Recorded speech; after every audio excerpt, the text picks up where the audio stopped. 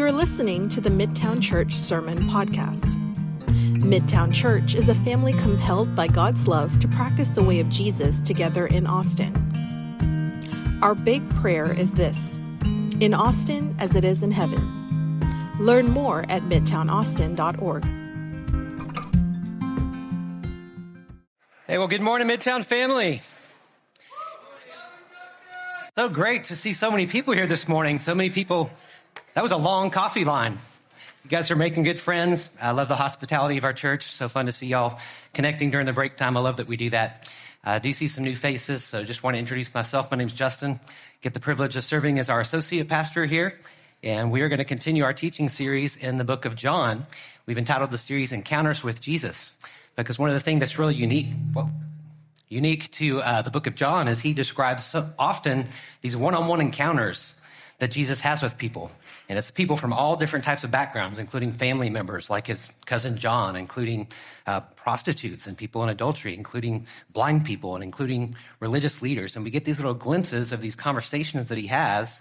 And in each one, he's both talking to the people about who he is and about what he came to do. And throughout the book, you're seeing all these encounters with Jesus are giving people an opportunity to believe that Jesus is who he says he is, and that he's going to do what he's going to do, or to not believe. In fact, I told you the first week when we kicked off this series that the whole book of John doesn't try to hide the ball on why he wrote this book. He is very plain at the end of the book. He says, here's why I wrote it. And here's what he says. Jesus performed many other signs in the presence of his disciples, which are not recorded in this book. But these are written that you may believe in that Jesus is the Messiah, the Son of God, and that by believing you might have life in his name. You see, he's not hiding the ball there.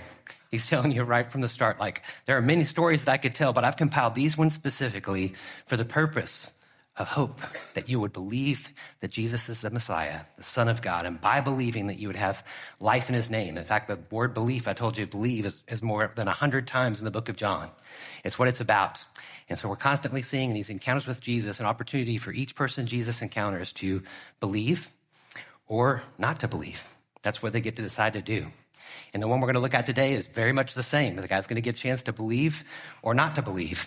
And actually what Jesus is going to do, he's going to tell him that he can't do it on his own. He actually needs some outside help in order to believe. He's going to tell him that he needs to be born again. Now, this is one of the most famous passages in all the Bible in John chapter 3, because it has made perhaps the most famous verse in the Bible. You guys probably know it, John 3:16. For God so loved the world that he gave his one and only Son, that whoever believes in him shall not perish but have eternal life. One of the most famous verses in the Bible, right? If you're really old like me, then you would know that you used to see it behind field goal posts at all the football games, right? John 3:16, famous verse. But unfortunately, in this passage too, it's also got some pretty infamous verse, or actually more like an infamous phrase, and that's the word born again. What do you think about that? What do you think when you hear born again? Unfortunately, for some, hopefully not all, but for some, this word or this phrase has become politically charged, because in the 1970s and 80s, it became like the born-again people kind of moved with the religious right, and whether right or wrong, try to force their morality on the country. That's the way some people think when they hear the born-agains. They think, oh, the born-again people, like the political class, the born-again people, right? Sometimes people think that way, whether it was intended to be that way or not. Or even within religious communities, it can be not just a politically charged phrase, it can be like a religiously charged phrase. Like sometimes within the Christian communities, you've got the Christians, but then they say when one of their friends gets fanatical, then they say, oh, well, this guy's a born-again Christian. Like he's like a super Christian. He's real fanatical about his faith. And so it carries with it kind of a fanatic kind of overtone, even within the Christian community, it can sometimes. And so what I hope to do today is help. If you can withhold your skepticism, if you look at it as politically charged or religiously charged, let's actually look at what it meant. We're going to talk about what Jesus meant when he said that we should be born again. So suspend your skepticism of that word, and we're going to discover what it really means. And we're going to find out that it means, like I've titled this sermon, it's not religion. It means regeneration. It means regeneration. So let's look at this famous encounter with Jesus together. But before we do, why don't I pray for our time? Thanks, Lord, for inspiring John to give us this story. The only encounter with Nicodemus that we see is in this book right here.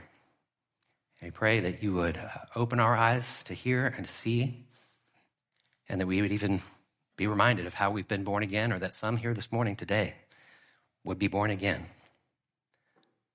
Open our hearts to your word. Fill us with your spirit in Jesus' name. Amen. Let's start off with introducing who is this conversation, who is this encounter with. Now, there was a Pharisee, a man named Nicodemus, who was a member of the Jewish ruling council. He came to Jesus at night and said, "Rabbi, we know that you're a teacher and that you've come from God, for no one could perform the signs that you are doing if it were not with him, if God were not with him." Let's make a couple observations just from what we see about who this guy is. You might be familiar with the story, but we learn a few things about Nicodemus. First, we learn that he's a religious man. He's a religious man because he was a Pharisee, and you'll see later Jesus is going to call him a teacher to the people of Israel. So we know he's a religious man. As a Pharisee, he would have done all the things right and followed all the rules. He would have known the scriptures very, very well, if not had most of them memorized. Outwardly, we know that they were practiced their religion very faithful, and outwardly, we don't know what the heart condition was, but he would have looked just like a very, very righteous, respectable, religious man. Next thing we learn about him is that he had authority. He was a political leader too, because it said he was part of the Jewish ruling council, which at the time was called the Sanhedrin, where 70 men kind of governed not just the religious life, but under Roman rule, they actually governed the civil life of the Israelites. And so he's both religiously active, he's politically active, he's a man with authority and power. And then I like this next one that you learn about him just based on the question that he asked, you get a sense that he's discerning. He understands that Jesus has something special. He says, no one could do the miracles that you've done if they weren't from God. Like, he's discerning, and he's really open-minded by the fact that he actually wants to inquire about Jesus. He wants to meet him in the night and talk with him and learn from him. So you've got this guy that knows the scriptures really well. He's religious. He's got authority and influence among the whole people. He's open-minded and discerning. In one way, you might say this is like the perfect candidate to become a Christian, right? He's got all the background. He's got everything. He's going to be a big influence if he was a Christian. He does everything right, at least on the outside. He knows the scriptures. He's inquisitive. He wants to know about Jesus. Yet Jesus is going to tell him that you lack something. You're the perfect candidate, but you lack something. Do y'all have any people in your lives that you just feel like, I always use the phrase like, that person would make such a good Christian? You know, I've got people like that in my life. I'm just like, gosh, I just wish that they would believe because they're such good people. I think about my next door neighbors. I won't say their names, but I love our next door neighbors. They're so kind. They're friendly. They just do so much for us. They're just great, great people. They've had us on their porch to have philosophical conversations. So they're open-minded. They're spiritually minded. They want to inquire about God. They're very influential. They have a big family. And I just think to myself like, oh, these guys would make such great Christians. Kind of like the perfect candidate, I would think. But as is for my friends, as was for Nicodemus, they lack something. They don't need religion. What they need is to be born again. They need regeneration, which is what Jesus said when he talks to Nicodemus next. He says, very truly, I tell you, no one can see the kingdom of God unless they are born again. How can someone be born when they are old? Nicodemus asked. Surely they cannot enter a second time into the womb to be born. See, Jesus says, I get this from you, Nicodemus. I can tell that you want to see the kingdom of God, like you want to see heaven. You want to see the Messiah that you've been waiting for. I see this in you. But you lack one thing. You need to be born again. Now we get to our word, born again, right? If you could suspend your baggage, if you could suspend your thoughts of it being a politically charged or a religiously charged word, let me just try to tell you what this word really means. And in the Greek, it's the word anothen. And it's the Greek word anothen. And what it really means is not necessarily born again, but it means born from above, like an act of something coming down from above to regenerate your heart. You see the word used several times in the New Testament. Some of the ways that it makes it real clear is like in James chapter 3, or chapter 1, he says, all good and perfect gifts come from the Father above. Or later on in James, he would say there's earthly wisdom, but there's also godly wisdom that comes from above. Or when Jesus was getting persecuted and the authorities had him, he told the authorities, you have no authority except that which God has given you from above. Or I like to think about it this way. When the veil was torn in two, Mark and Matthew say that the veil, when Jesus died, the veil in the temple was torn in two from top to bottom. Same word, from above, top to bottom. What we need is regeneration. Nicodemus needed a top to bottom situation. He needed God to intervene in his life and open his heart so that he might be born again. Yet he couldn't get his mind around it. Jesus talking to him about heavenly things and how he needs something from above, but he can only think about it from this earthly way because he didn't need religion. He needed regeneration. Yet he's still thinking about it from an earthly way. So Jesus tries even harder to help him understand in the next verses. Jesus answered, "Very truly, I tell you, no one can enter the kingdom of God, so no one can enter heaven unless they've been born of water and the Spirit. Flesh gives birth to flesh, but Spirit gives birth to spirit. You should not be surprised at my saying, you must be born again. The wind blows wherever it pleases. You hear its sound, but you cannot tell where it comes from or where it's going. So it is with everyone born of the Spirit." How can this be? Nicodemus asks. To be born from above, we need the work of the Holy Spirit that blows like a wind in our lives. Do y'all like wind? I can't stand wind. It's my least favorite weather condition. And I'll tell you why, because I'm like type A. I like to know what's happening, what's going on. I think this would be predictable. And wind is completely unpredictable. I'll be walking the dog sometimes, like right in my face. I'm like, darn it, I'm going to go the other way. You turn back around. Like, wow, how can it go both ways at the same time? It's just annoying. Like, I want to know what the weather's going to be like, and wind does not cooperate. So it is with the Spirit. So it is with the Spirit and how he works in our lives. Now, some scholars think that when Jesus said that you need to be born of water and of Spirit, that they were referring to John's baptism with water and Jesus' baptism with the Spirit, which that could be a good way to interpret it too, because John actually said, I'm going to baptize with water, but one will come after me who will baptize you with the Spirit. So maybe that's what those two words meant. Other scholars think that it just means water, meaning like when the water breaks, like just a natural birth and then a spirit birth, that you need a natural birth and a spiritual birth. Either way, the point is this. We need birth from above. We need a second birth. The second birth. The theological term for this is regeneration. I've got a definition here for you for regeneration. Regeneration is a sovereign work of God, the Holy Spirit, of granting spiritual life to each Christian, raising them from the dead, so they are now able to repent and trust in Christ as a new creation. That's regeneration. It's God's work from above. It's the Spirit's work in our life. It's the wind of the Spirit that moves and makes us receptive to receive the good news of the gospel. And then when we receive it, the regeneration is that we become a new creation. The old things have passed away. The new has come. We're a brand new person, completely changed from the inside out because of what the Spirit has done as we've been born from above. I'm going to see if anyone here knows this. My wife grew up in church all of her days, and I asked her if she knew this song, and she said she never heard it in Sunday school, but who's heard Bullfrogs and Butterflies? Yeah, I'm not going to sing it. I did think about it. I'll say the words. It is bullfrogs and butterflies. They've both been born again. That's the fun. So your job is now to go home, Google it. Don't do it right now, but Google bullfrogs and butterflies, and you'll find yourself a catchy little tune that was sung to preschoolers to help them understand what regeneration is. It's a tadpole that becomes a bullfrog. It's a caterpillar that becomes a butterfly. That's regeneration. It's a whole new man, a whole new woman gets birth when you've been born from above, when the Spirit works on your life in that way. That's why we don't need religion. We need regeneration. We need someone to come and blow like the wind and open our hearts to him. And whether you know it or not, for those of you, most of us here who've put our faith in Jesus, whether you know it or not, that was the work of the Spirit. And when that happened, the Spirit blew on you and you were regenerated. You were made a new man, a new woman at that instance. That's the work of God. That's regeneration in your life. Whether you're Dolly Fox, who was baptized up here and put her faith in Jesus at 6 years old, or whether you're Barbara Hawkins, who was also baptized that day and came to faith as an adult. That, my friends, is the work of the Spirit. It's regeneration. It's a changing of your heart. And that's what he needed. We shouldn't be surprised at this, because Jesus said, no man can come to me unless the Father draws him.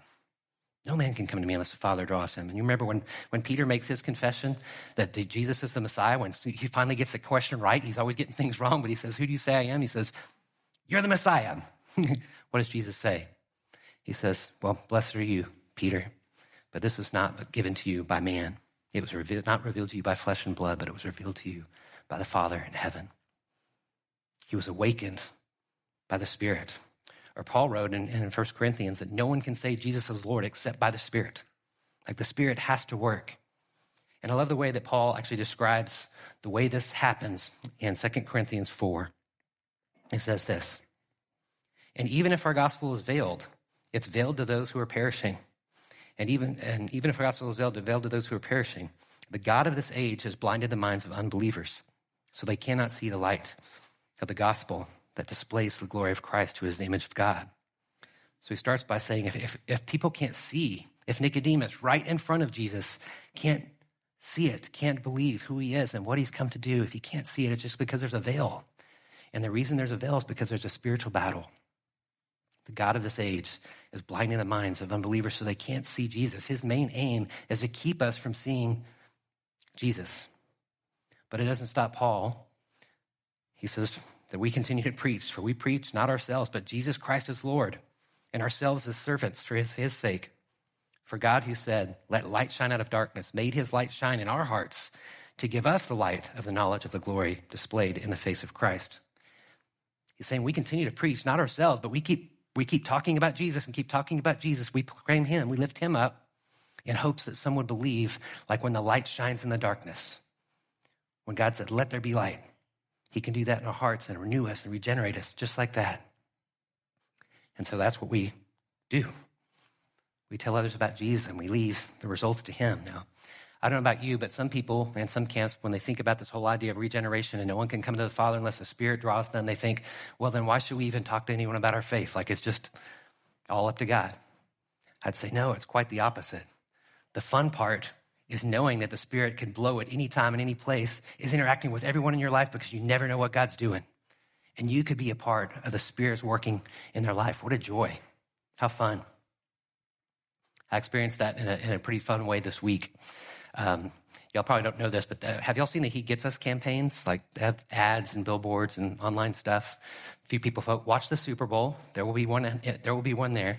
Anyway, I don't know how wealthy these people are, but they just created this huge campaign, like nationwide. And what's cool about it is when people go to their website and they indicate that they're hurting in some way, or they're going through loss, or they're grieving, or they're lonely, they can fill out a form. And then we as a partner church with He Gets Us, when someone fills out a form and they live in the Austin area, it gets kicked to me.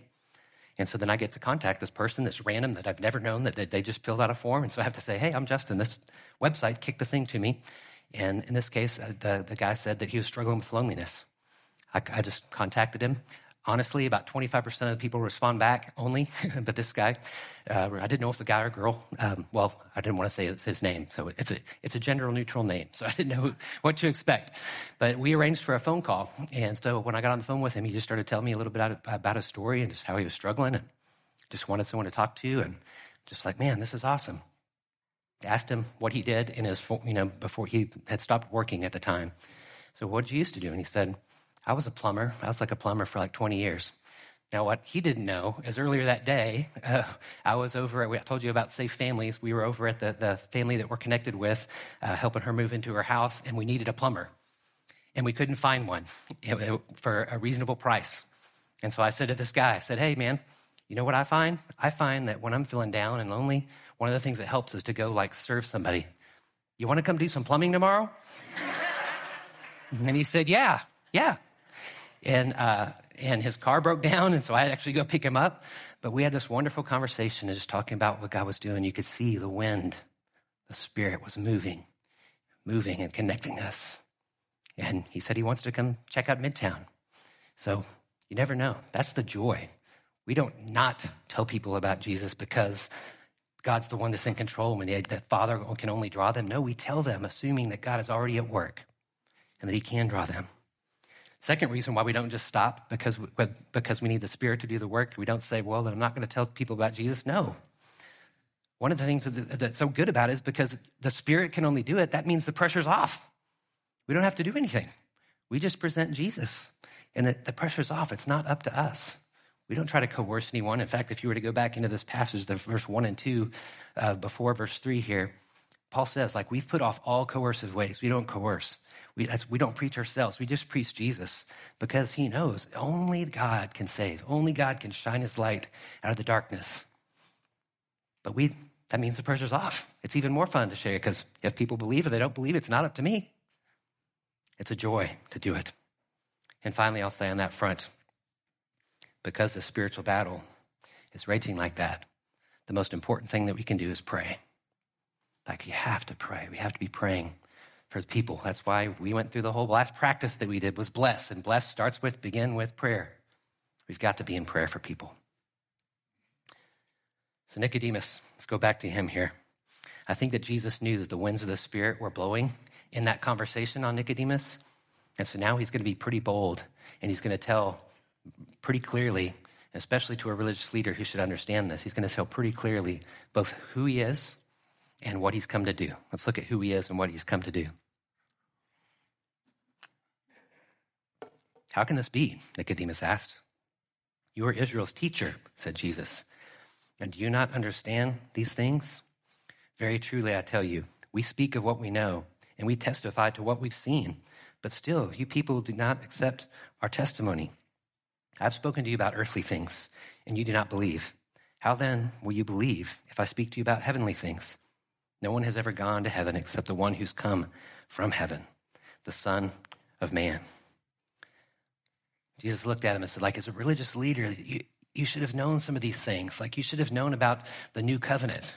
When Jeremiah 31, and he prophesies that there's going to be this new covenant. In the new covenant, you're not going to have to go to the law. The law is going to be written on our hearts. There's going to be an inward change. There's going to be a regeneration. You should have known this, but you don't see. So Jesus goes pretty boldly to say, I'm going to go ahead and tell you a little bit about who I am. And he says that he's come from heaven, that he's been there, and that he uses a prophetic word, the Son of Man, something that would have just shocked all kinds of prophecies into this Pharisee's mind, knowing that that was a bold claim, a prophetic name for the coming Messiah.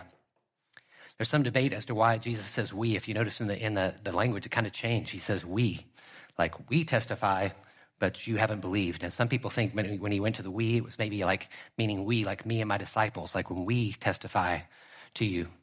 Others, though, think, and I think this is the better interpretation, that the we is Jesus referring to the Trinity, the Father, the Son, the Holy Spirit, that we have been testifying that you don't believe. I like that interpretation better because he actually is telling him, I've been there. No one has gone there except the one who's gone to heaven and has come back, the Son of Man. He's telling him as clearly as he can to a Pharisee, here is who I am. He's boldly telling him who he is, and now he's given him a chance to believe. Are you going to believe? Like I said, throughout the book of John, it's Jesus revealing himself and affording people the opportunity to believe or not to believe. So he's told them, here's who I am. I'm the Son of Man, the one that's come from heaven. I've seen it. I've been there. And you're the one that's wanting to go there. I know what it's like. And now I've come to earth, and now I've told you who I am. Now I'm going to tell you what I've come to do. In verse 14 and 15, just as Moses lifted up the snake in the wilderness, so the Son of Man must be lifted up, that everyone who believes may have eternal life in him. Now, you might not be familiar with this Moses and the snake story. Some of you I know are. But I promise you that this Pharisee, Nicodemus, knew the Moses story. He knew it. I'll tell it to you. In Numbers chapter 21, the Israelites, as they were prone to do, start grumbling. They're in the desert, and they start grumbling against God and grumbling against Moses, complaining that they don't have enough good food or enough good things to drink. And so in God's mercy and judgment and trying to lead them to repentance, he actually then sends snakes to start biting people. And these snakes start biting people, and people start dying. They come to their senses and realize, oh man, we messed up. They go back to Moses and say, we confess, this was wrong. Please help us. Pray for us. Moses goes to pray. And when he's praying, God tells him, here's what I want you to do. I want you to make a bronze snake, hammer out a snake, put it on a pole, lift it up high, and then whoever gets bit by a snake and looks to this snake will live. They won't die. Do you understand why Jesus would say, Son of Man must be lifted up so that everyone who believes may have eternal life in him? Does it make sense? Getting a picture for it? Yet we don't know if Nicodemus got it. He would have known the story. Easy for us to figure out, us who have been regenerated, us whom the Spirit worked on when we saw it, and we looked up to Jesus as he was lifted up on the cross, and we put our faith in him. But Nicodemus was still a little bit in the dark. What Jesus was saying is that, like the bronze snake, he would be lifted up on a cross, and that all who look to him will believe and have life, eternal life in his name. He told Nicodemus who he was. I'm the Son of God that's come to earth.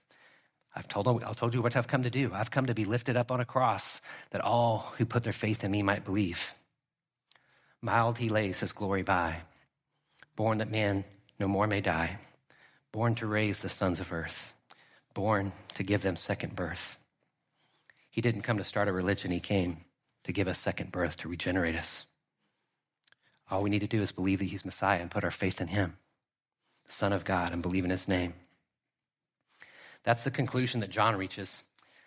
He records this conversation that he has, and then what John is prone to do, will come in, and then he'll kind of do like a summary statement and say, like, here's what I get from the story. So he either overheard it or Jesus told him about the conversation, and then he goes to sum it up with, now we can go to our famous verse, John 3:16. John says, after hearing this story, "For God so loved the world that he gave his one and only Son, that whoever believes in him shall not perish but have eternal life. For God did not send his Son into the world to condemn the world, but to save the world. Whoever believes in him is not condemned, but whoever does not believe stands condemned already, because they've not believed in the name of God's one and only Son." After years of insight, walking with Jesus in his teachings, witnessing his death, his resurrection, having Jesus teach them some more, John gets it. He understands what Jesus meant and what the whole conversation ended like with Nicodemus. He is the Son of God. He came to be lifted up on a cross, to die. God loves the whole world. He wants everyone to believe in him. He's come to save, not to condemn. That's what John gleaned from this. God is love.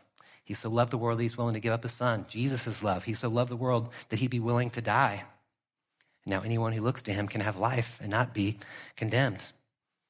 Remember again, this is why John wrote this letter. He wrote this letter so that people would believe. He's presenting them now with what happened, summarizing this conversation, making the point very clear. Yet he says this about the verdict in the next verses. This is the verdict, though. Light has come into the world, but people have loved darkness instead of light because their deeds were evil. Everyone who does evil hates the light and will not come into the light for fear that their deeds will be exposed. But whoever lives by the truth comes into the light so that it may be seen plainly what they've done has been done in the sight of God. His verdict is that Jesus is the light. The light's come into the world, but some people have loved darkness. Some people don't believe, and they need the Spirit's quickening. Whenever I think about this passage, I think of this phrase. Maybe it'll stick in your head like it's stuck in mine. There's two kinds of people. There's people that are going to be born once and die twice. And there's people that are going to be born twice and die once. People that are born once and die twice are those that were born. They're born of the flesh. They're spiritually dead, and they'll physically die. But then they'll face what Revelation calls the second death, which will be the eternal death. They're born once, but they die twice. But there's others whom God has reached into their hearts, who've put their faith in Jesus, that are born twice. They're born physically, but on the day of their faith, the regeneration took place, and they're born again, alive spiritually. And then they're only going to die once. They're only going to die physically, but they'll live forever spiritually. Born once, die twice. Born twice, die once.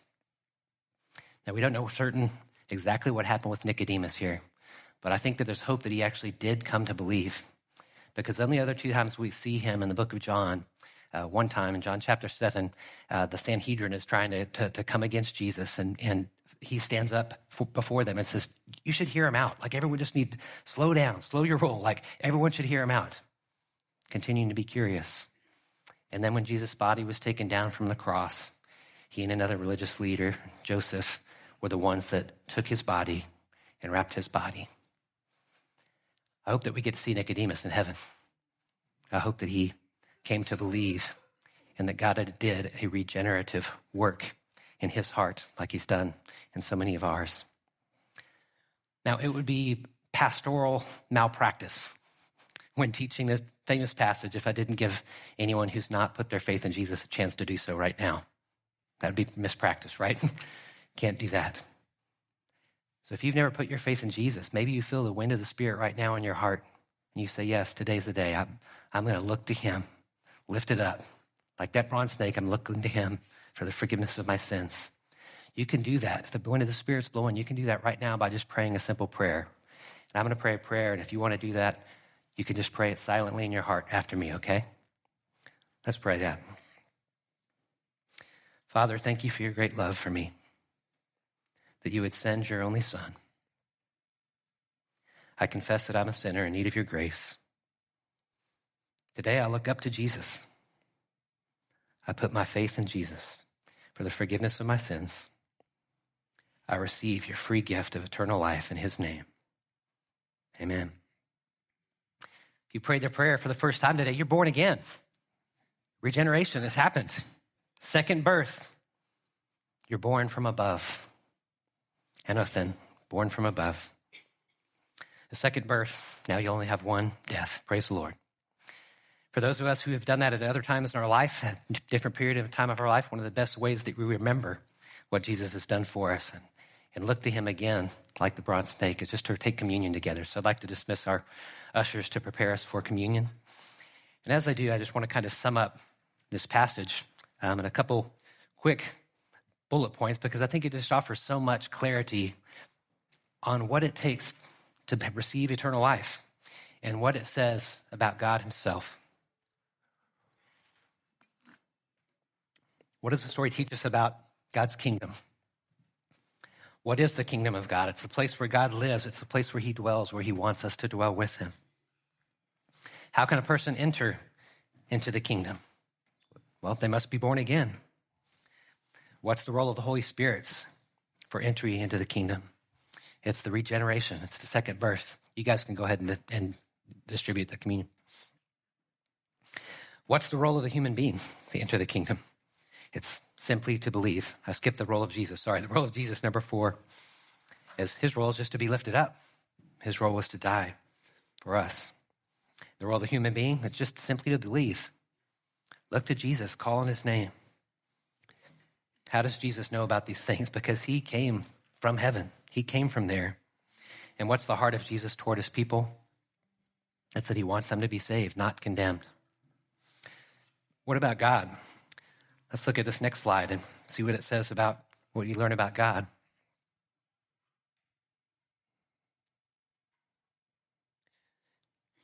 You have the next slide, Jenny? Cool, thanks. First, we see that God is approachable. I mean, he welcomes this conversation with Nicodemus. Isn't that awesome? God's patient. He's willing to converse with people who don't get it. God's truthful. He points out where Nicodemus is getting it wrong.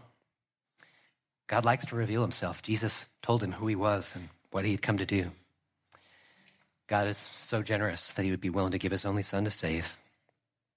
God's merciful because he sent his son to save the world, not to condemn it. And then our God is a loving Father. He so loved the world that he gave his only son.